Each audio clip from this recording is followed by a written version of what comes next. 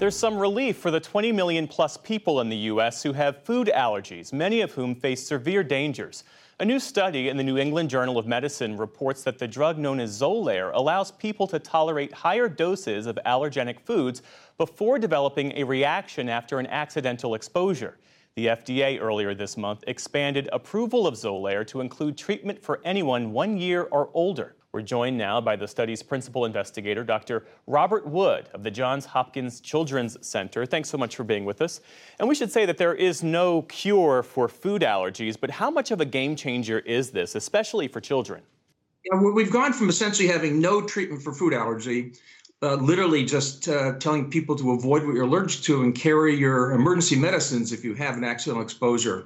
So going from there to here is really an enormous change for the world of food allergy.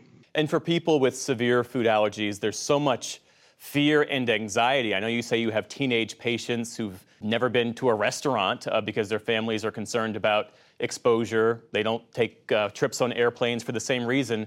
How might this improve quality of life for people? Yeah, that's really one of the big issues. Reactions happen, they can be really dangerous, but a lot of the burden of having a food allergy does relate to that day-to-day fear of, is this the day that he or she is going to have that accidental exposure, at school, and is this the day they're going to die? Now, those things are not that common, but the anxiety that people live with is very real and really a daily burden. How does Xolair work for people with severe food allergies?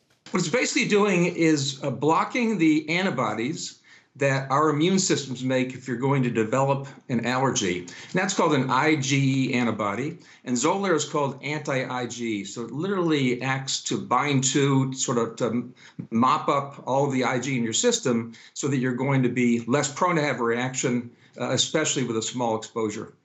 Is this a lifelong commitment for people who choose this treatment? And I ask the question, one, because of the cost. The list price is as high as $5,000 a month for adults, typically lower based on insurance, obviously.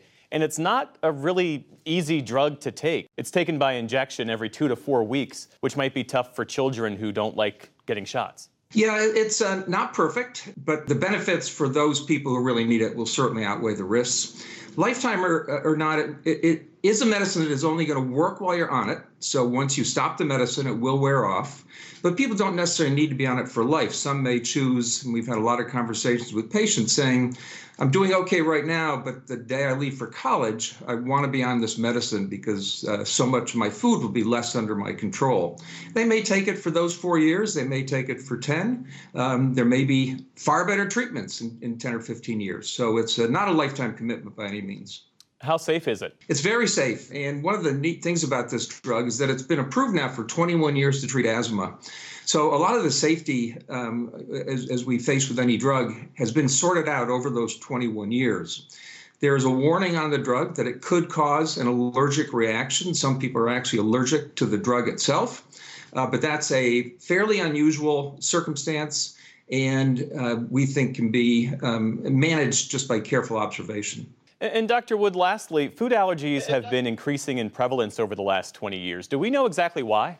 We do not know exactly why. We have a lot of theories. A lot of them relate back to this thing called the hygiene theory, saying we live in too clean an environment. But there are clearly many factors that go into this that may relate to our diet, other things in our environment.